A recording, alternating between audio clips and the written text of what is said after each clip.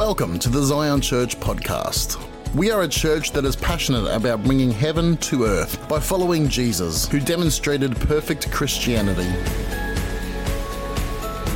We hope you are blessed by this teaching from Josh Wood. Today we're going to read a couple little portions of scripture.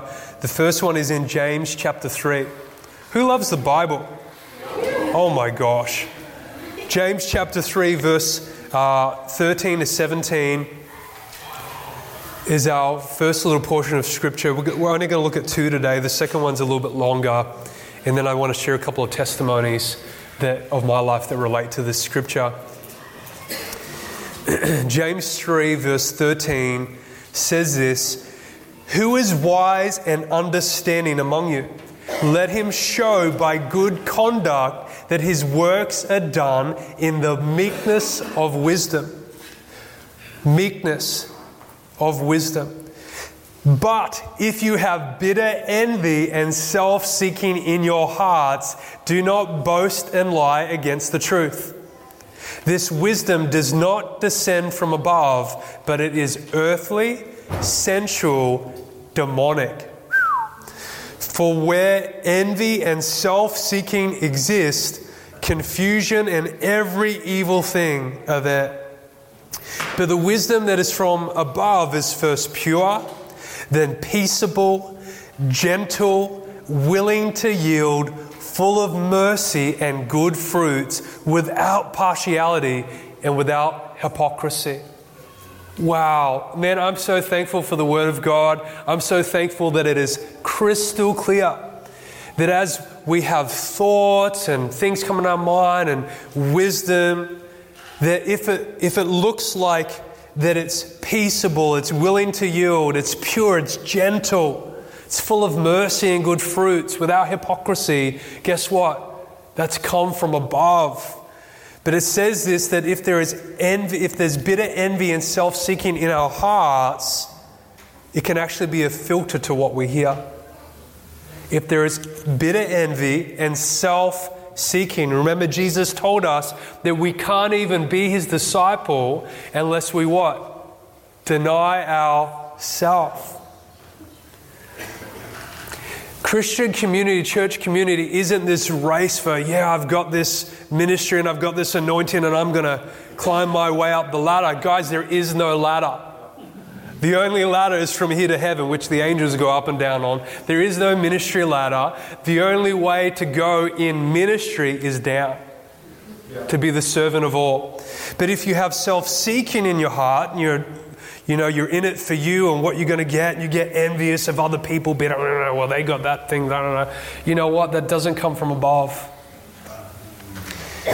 I love how the Bible is so crystal clear, because it says that this wisdom is earthly, okay? It's sensual.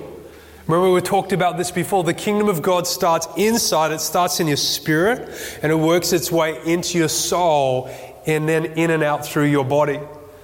The enemy works the other way. He gets from the outside, he tries to come in through your senses to get into your soul, and then ultimately to your spirit man.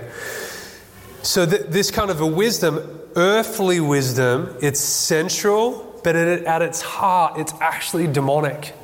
Self-seeking, envy, all these things. Remember, that's why the devil fell. He lusted after the throne of God. He was self-seeking. He had bitter envy in his heart. He thought, I want what God has. That's not from above. That's not from God. That's from, ultimately, the devil. I want you to have a look at something. Turn with me to Luke chapter 9. Luke chapter 9, and we're going to read just a little bit longer of a portion of scripture here, but there's a reason for it.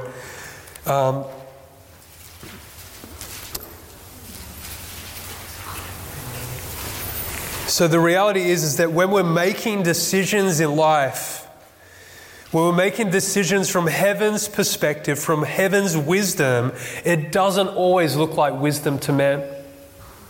The wisdom of heaven is an earthly wisdom.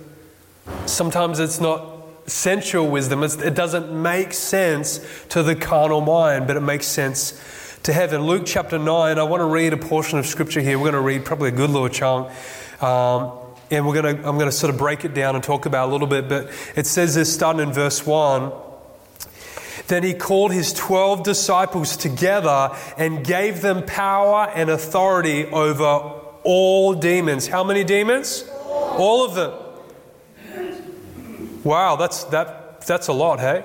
That's all of them. All demons, and to what? Cure diseases.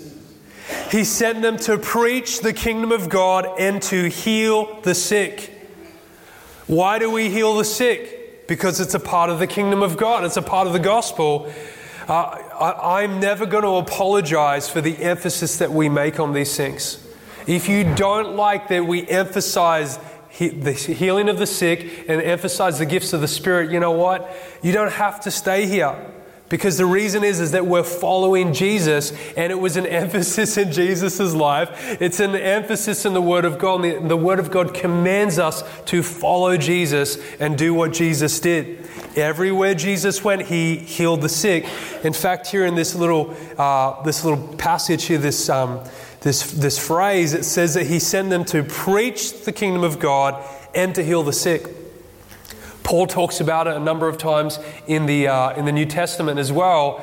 He says that he has fully preached the gospel in mighty signs and wonders and deeds. So the gospel was never meant to be preached apart from the healing of the sick, apart from signs and wonders. That is a part and parcel of the preaching of the gospel. It was never meant to be divided. And he said to them, take nothing for the journey. Okay, what? He sends them out to preach the gospel. Don't take anything, guys. You know, you go to school camp and the school gives you a whole long list. You've got to take a backpack, a sleeping bag, a pillow. Don't forget a couple of pairs of underpants and socks, that sort of a thing. Jesus is saying, guys, here's your list. It has nothing on it. How would you feel?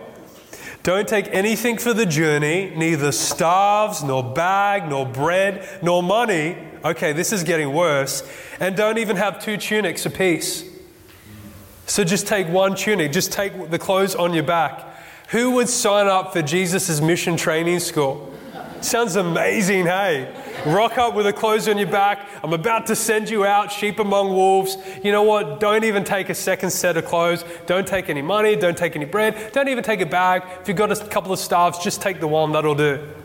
Amazing. Probably no one would go with me on a mission trip if that was the list that I gave you. That's Jesus' list. This is what he says, whatever house you enter, stay there, and from there depart. And whoever will not receive you, when you go out of that city, shake off the very dust from your feet as a testimony against them. So they departed and went through the towns, preaching the gospel and healing everywhere. There it is again, preaching the gospel and healing everywhere. There's a couple of quick things I want to say about that. Is that in the Matthew account of this, he talks about that God will provide through a person of peace in different towns, that there'll be provision, that they'll feed you, they'll look after you. God will make sure that you're provided for. But it says this here, all right? He says that if they don't receive you, shake off the very dust from your feet as a testimony against them. Now, I want to say this, and it's important to see this is truth, okay? He talks about it a lot more in Matthew, but I've actually heard people preach. I've heard someone preach.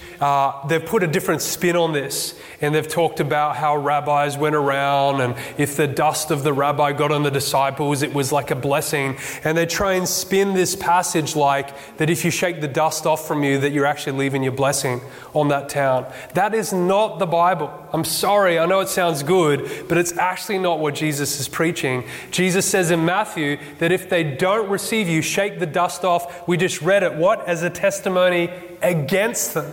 Not for them, as a testimony against them. And Jesus says that it will be more tolerable in the day of judgment for Sodom and Gomorrah, for those cities. So that's not a like, hey, you don't receive me, here's some blessing dust on you. That's not the gospel. Sorry if you heard that. It's actually not what Jesus said or Jesus meant at all. It's important to understand that, okay? We've got to make sure that we preach love for how it actually is. We don't decide what love is. God decides what love is. God is love, but you know what? There's a big difference between saying God is love to saying love is God. God is love, but love is not God. Love isn't what we think it is. Love is what God says it is. And I know for some of us that we have a hard time understanding that, but there's a reason for it, and I'm not going to go into it today. Okay, makes perfect sense. I'm sending you out on a mission trip. People are going to want to kill you. Don't take anything. You'll be right. She'll be right. Jesus must have, that was his Aussie side. Jesus. But Lord, what are we going to eat? She'll be right. Okay, verse 7. Now Herod the Tetrarch heard of all that was done by him, and he was perplexed. That's an interesting result. Herod heard about the miracles of Jesus, and the end result was that he was confused. He was perplexed. All right? Because it was said, why was he perplexed? Because it was said by some that John had risen from the dead, and by some that Elijah had appeared, and by others that one of the old prophets had risen again. Herod said, John I have beheaded, but who is this of whom I hear such things? So he sought to see him. Okay, so Herod's sitting in his palace. He's hearing these stories about Jesus, and he's like, who is this guy? And he's hearing different reports from different people. Oh, he's John, come back from the dead. He's one of the old prophets. He's a bit confused. He's thinking, well, I've cut John's head off. It can't be John. I don't know who this guy is. I want to find out more about him. Okay. And the apostles, when they had returned, verse 10, so he sends them out in verse 1, come back to verse 10. Now they're coming back. When they had returned, told him all that they had done. Then he took them and went aside privately into a deserted place belonging to the city called Bethsaida. And when the multitudes knew it, they followed him, and he received them and spoke to them about the kingdom of God and healed those who had need of healing. There's the healing again.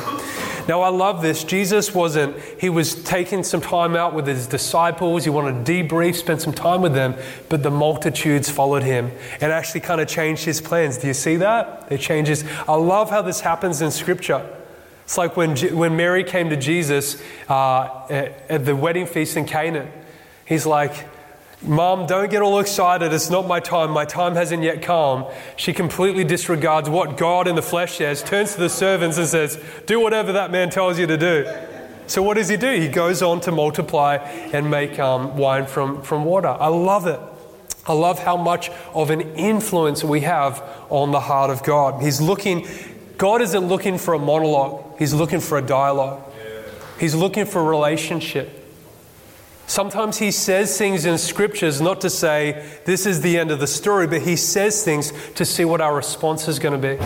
It's kind of like when God appeared to Abraham and told him about the coming judgment of Sodom.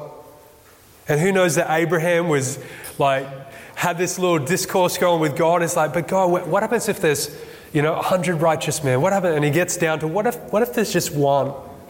Will you spare the city if there's just one? And each time it seemed like God was relenting. But who knows, God's not relenting in that sense that was his plan all along.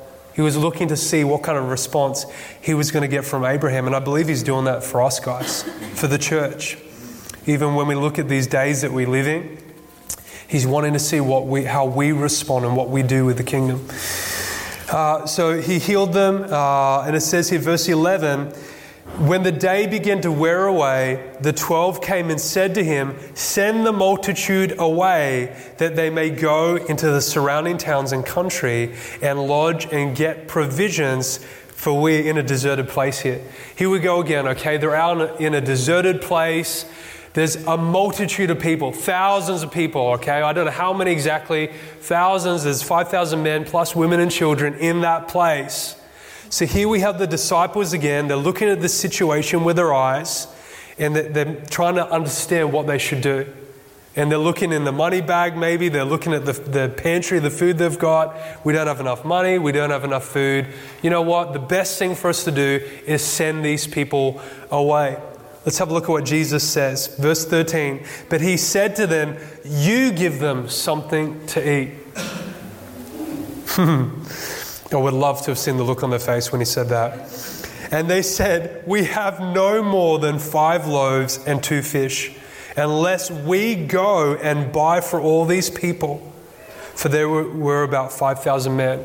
Okay, now Jesus is training them not to think as they have been thinking the whole life. Jesus was training them to understand how the kingdom of God works and to begin to see and to make decisions according to the wisdom that comes from above, not the wisdom that comes from the earth.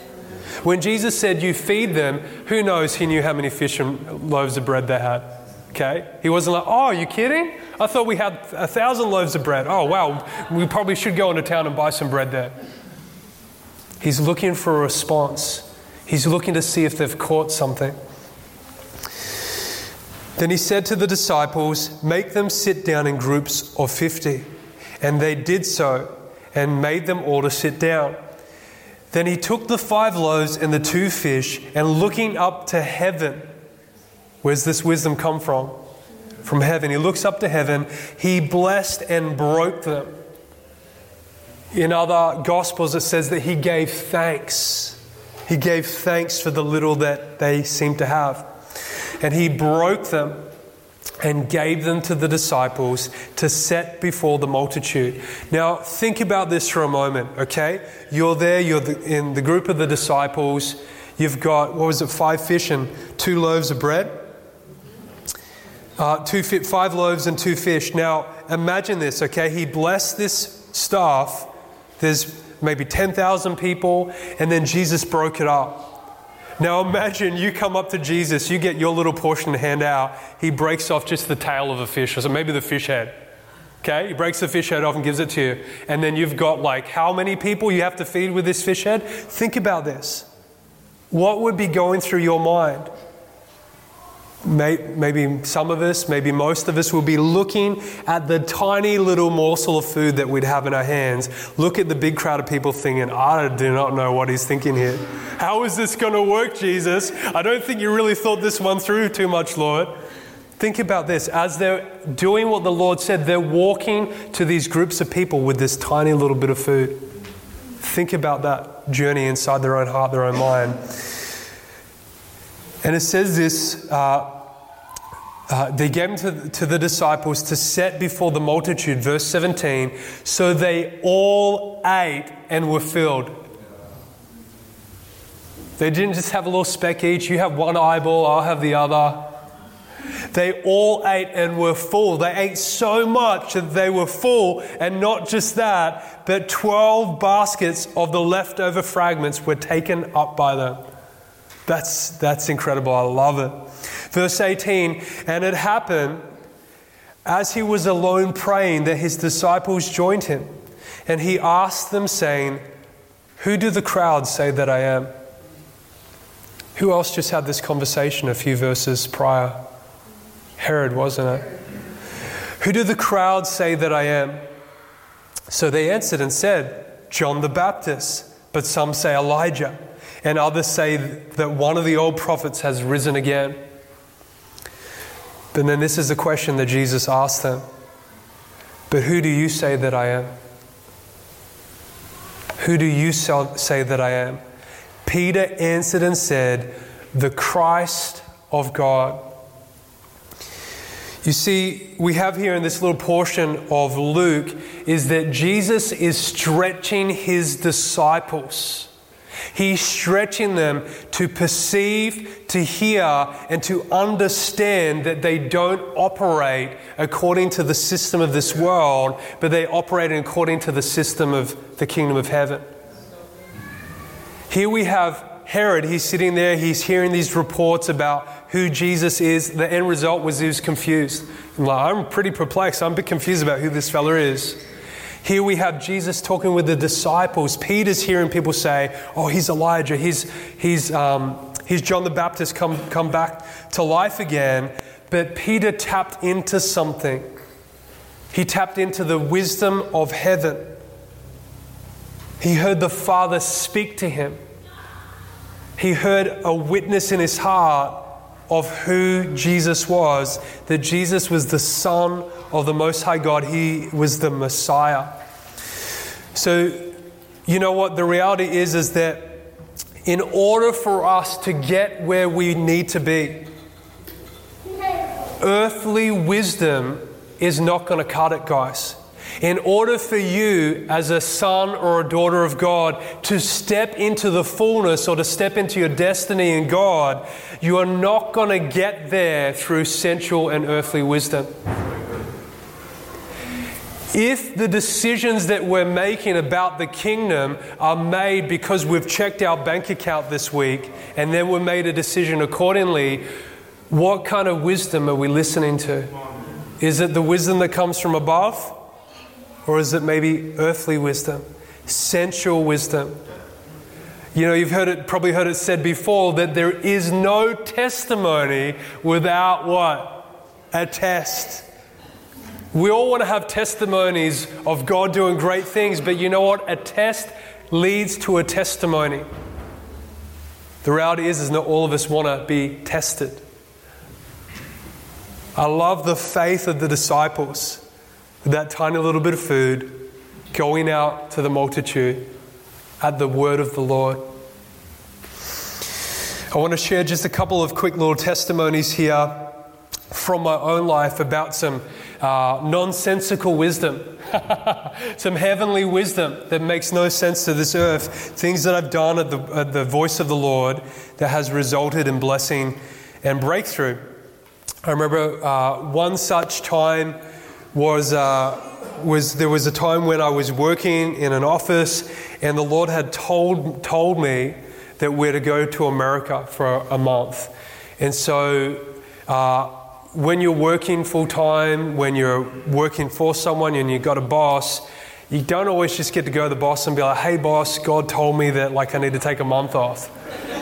You know how that's going to fly? Like a lead balloon. And trust me, it did. But this is the thing, is that sometimes God asks us to do things that doesn't make sense. And in fact, I'm telling you the truth, that you will not get to where God wants you to be if you make every decision because it makes sense to the natural mind. You won't get there. So anyway, I left that, so the boss said, look, we're not going to give you a month's leave. If you leave, that's it, you leave your job behind. And I believe at that point in time, the boys are really little. I was the only breadwinner in the family. And so here we are. I'm the only one working. The boys are really little. Elijah was probably a baby, maybe at the time. And God's basically telling me to leave my job. Now, some of you, if I went and told you that, you'd be like, I don't know about that. Like, why would God tell you to do that? You're going to look after your family? Absolutely. I've been looking after my family, but I knew in that moment the Lord had told me to go. Anyway, we prayed about it, made the decision, and I stepped down from my job. And I remember the last day I came in, they were putting my job up on Seek and all the rest of it online as I was there, before I left. I'm like, wow, they didn't really muck around. They're already trying to replace me. And so I left not even knowing what was there for me if I came back. But I went at the word of the Lord. And so we went to America, had a ridiculously blessed time. God did what God does, as He always does, blows it up in a good way. I come back. I hadn't even been back for a week, maybe a couple of days. And the general manager called me. I'm like, this is really weird. Picked up the phone. He said, hey, Josh, I heard that you're back in town. I'm like, yeah, I am. I just got back a couple of days ago. He said, well, look, I just want to tell you that we tried to replace you. In fact, we tried to place you 2 or 3 times. And in the last month, no one could do your job the way that you're doing it. He said, look, I don't know if you've got something else going on, but, would you be willing to come back and step back in your old job again? So I straight away went straight back into my old job. Okay? Doesn't make sense. I don't know where I'm going to go. I don't know what this is going to look like, but I'm being obedient to the voice of the Lord. Let me share another testimony. The very first time we were going to go to minister in Japan, I remember one time, I'll make it really short. I'll try to anyway. Don't worry, Dwayne, I'm doing my best, buddy. Pray for me. Intercede. I know you are over there. Under that beautiful beard of yours, you're interceding for me on my behalf. I'm minding my own business in prayer in the secret place at the end of 2012, just spending time with Jesus, and all of a sudden I have a full-blown vision for Japan.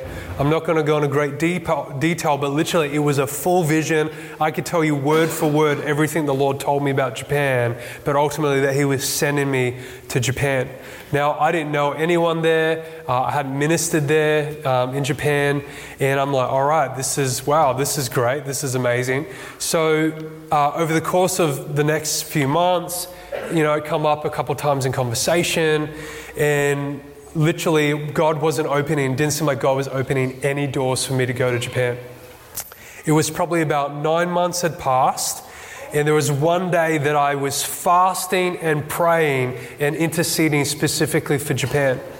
Because I remember the Lord had told me, He said, Josh, I'm not going to send you there unless you begin to fast and pray and love this nation the way that I love this nation. So I began to do that, pray for Japan.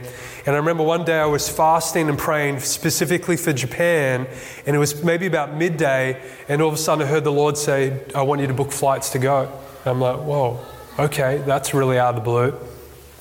Remember, I don't know anyone there. 9 months had passed, no door had opened. No one called me up and said, hey Josh, I'm a pastor in Tokyo, would you come and preach at my church? Nothing like that was happening. I didn't know anyone. I'm like, okay, that was the Lord. I felt like that was Jesus. I Googled flights to Japan.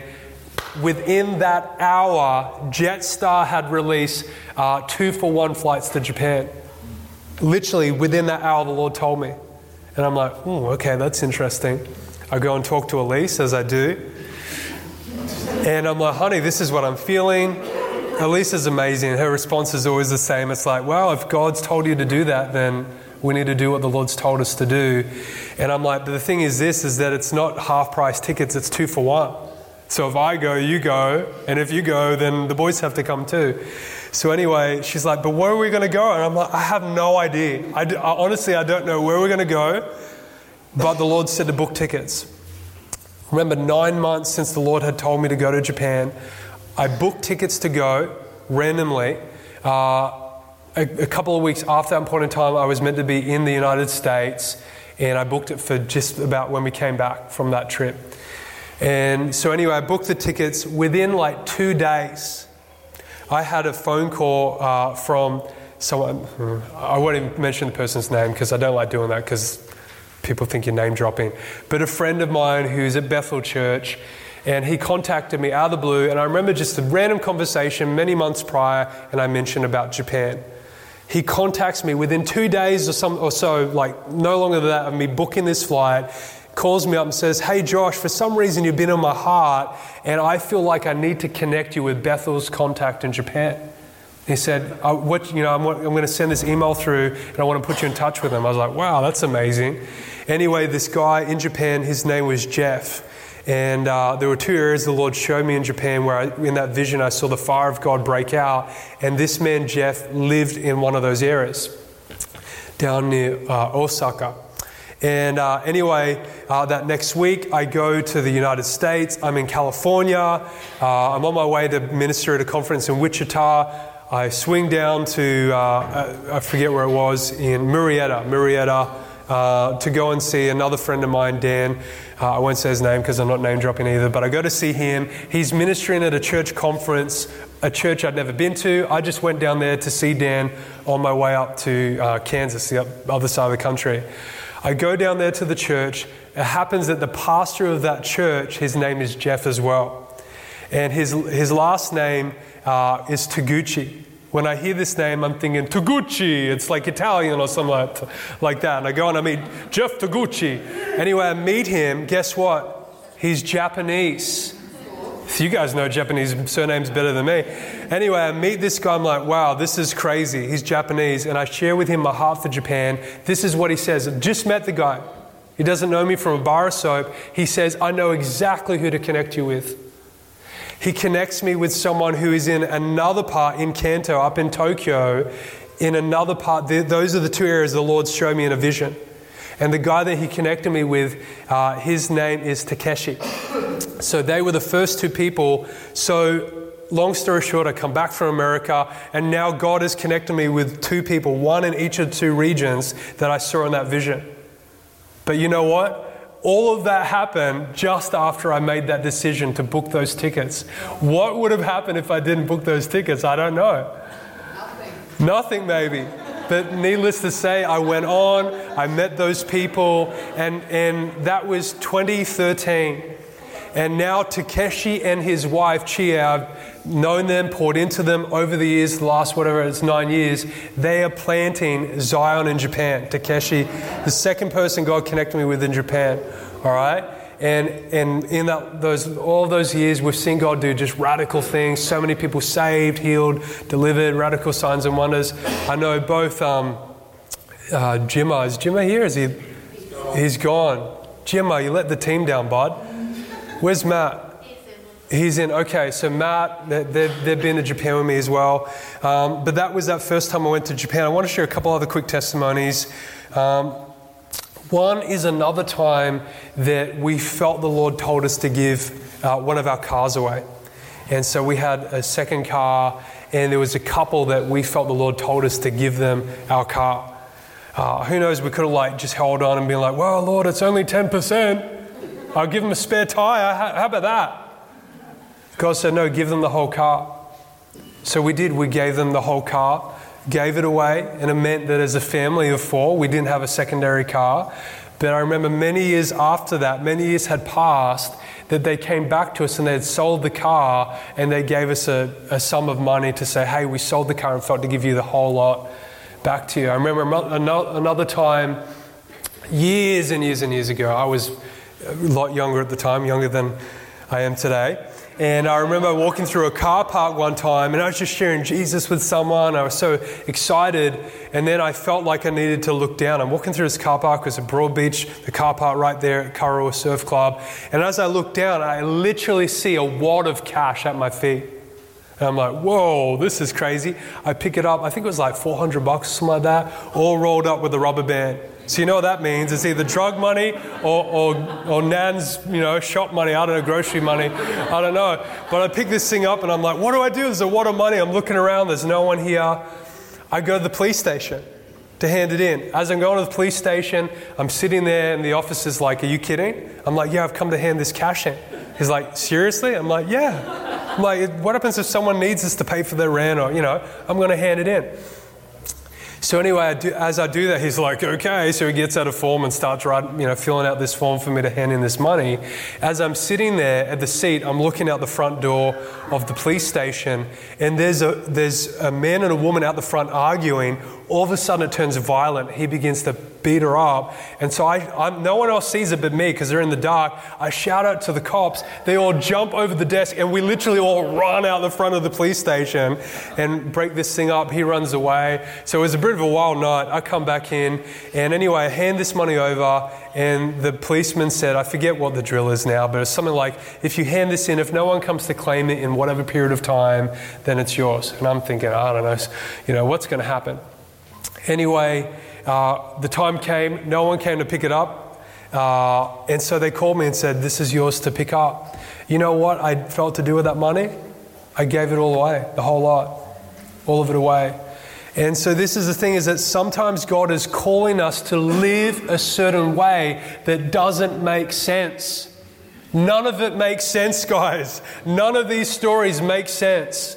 But you know what? God was in every one of them. I want to share one last story and then I'll probably finish for tonight. This last one definitely did not make sense. This was in 2015. I was diagnosed with brain cancer. I knew that because one day I was preaching. At the end of preaching, I felt funny, sat down, and I woke up in an ambulance. Some of you know my story. Some of you don't. By the name, my name's Josh Wood, and I'm the senior pastor here, in case you're new and you don't know that. You're thinking, who is this guy up the front? These are some of my stories anyway. So anyway, I was diagnosed with brain cancer, and I'm sitting there praying, and anyway, they wanted to do emergency surgery, and I said no. Prior to that point, I have seen God heal people of cancer and tumors, you name it, prior to that point in time. And so I'm like, you know what? I've seen God heal people of this, really appreciate your help, but I'm going to go away and pray, and I believe God's going to heal me. And so anyway, I'm going away and I'm praying, and I'm like, diagnosed with brain cancer. I'm praying, Lord, what should I do? You know what the Lord said to me? I'm expecting Josh, do this, say that, He says, I want you to go to Okinawa and strengthen my bride there. And I'm like, what? Anyway, I'm like, yeah, Lord, that's not the question that I'm asking. Has anyone ever realized in the Gospels, quite often people ask a question and it seems like Jesus is answering a different question? Has anyone ever noticed that? Because he's answering the question that we should really be asking. Our mind is here. Lord, what should I do about this stuff? And he's saying, you know what? This is what I want you to do up here. Don't be earthly minded, be heavenly minded. So anyway, he's telling me this, I want you to go to Okinawa. Long story short, I didn't see that miracle healing that I was expecting at that point in time. And that's a story for another day. But they end up doing emergency surgery. I couldn't see for about 5 days. I literally couldn't see at all. They didn't even tell me that was going to happen. I didn't know if my sight was going to come back or not. And all through that time, every single time I prayed, the Lord said, I want you to go to Okinawa and strengthen my bride there. If we're honest with ourselves, would we be offended if the Lord said that to us? If we're asking, Lord, but what about this? And he's like, yeah, I want you to go do this. There's opportunity for offense every time.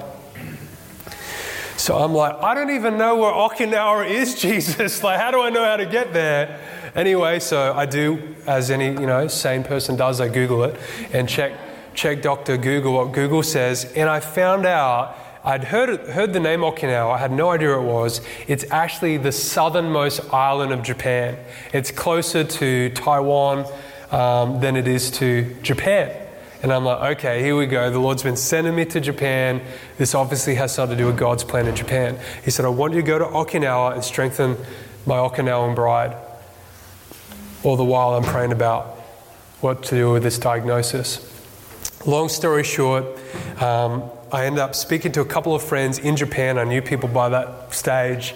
And they're like, I know people in Okinawa. Anyway, God ends up opening up this opportunity to go to Okinawa. And there was a few who came on that trip. My dad was there. James, who was here early in the meeting, but he's been raptured. You can all give him grief later for not being here, but he was here that trip as well. I literally booked a trip to go to Okinawa at the word of the Lord. Okay? This time there was a church there that was going to receive us. We go to Okinawa. It was a powerful trip. God did some wonderful things. Before we got to Okinawa, I remember one time we were in Toyonaka, I believe it was, down near Osaka, and ministered in a church that met in the top floor of a restaurant. This lady owned a restaurant, and this was the top floor. And I ministered in that church, and God broke out in a crazy way. I was actually sitting on a black leather couch, and the couch and me were covered with gold dust. It was pretty wild. It was kind of fun. This one lady got up there. I went to pray for her. And when I went to pray for her, she literally just got just all over her, covered with gold dust. I know I don't speak about this stuff much because people freak out about it. I freaked out about once upon a time. So just got to deal with it. Anyway, the streets are paved with gold in heaven. If you have a problem with gold here on earth, you're not going to have a great time in heaven, okay? So anyway, so God was just doing wonderful things. I remember my dad and James were like grew some man's leg out. And then he prayed for his wife. Her leg was growing out. It was just wild. God did great stuff. Anyway, we get down to Okinawa. We're literally here. We invested our time, our money, all these things literally at the word of the Lord. You know what I mean? Like this is where the rubber meets the road as a disciple. What are you willing to put on the line to do what God has called you to do? We get there to this church and they had like what we do at pre-service prayer time. We get there, we get to this pre-service prayer time. Never been here, don't know anyone here. We walk into the prayer room and this little old Okinawan lady, I say that because she was so cute and beautiful. It's not condescending. She sees us, she flips out and comes running up to us. Do you remember this, Dad? She's so excited, she's talking, and I'm like, what is going on? She's like grabbing us and she's crying and it's just phenomenal. And then someone translates, and this is the translation. She said, I don't remember how long ago it was, but it was probably around about the time the Lord spoke to me. She said, one day during prayer, I saw a vision. She was a prayer warrior, an intercessor. And she said, I saw a vision of 4 men coming to Okinawa, and there was 4 in our group. She said, you are that 4 men that I saw in that vision. And she said, and God has brought you to Okinawa to bring change to my island.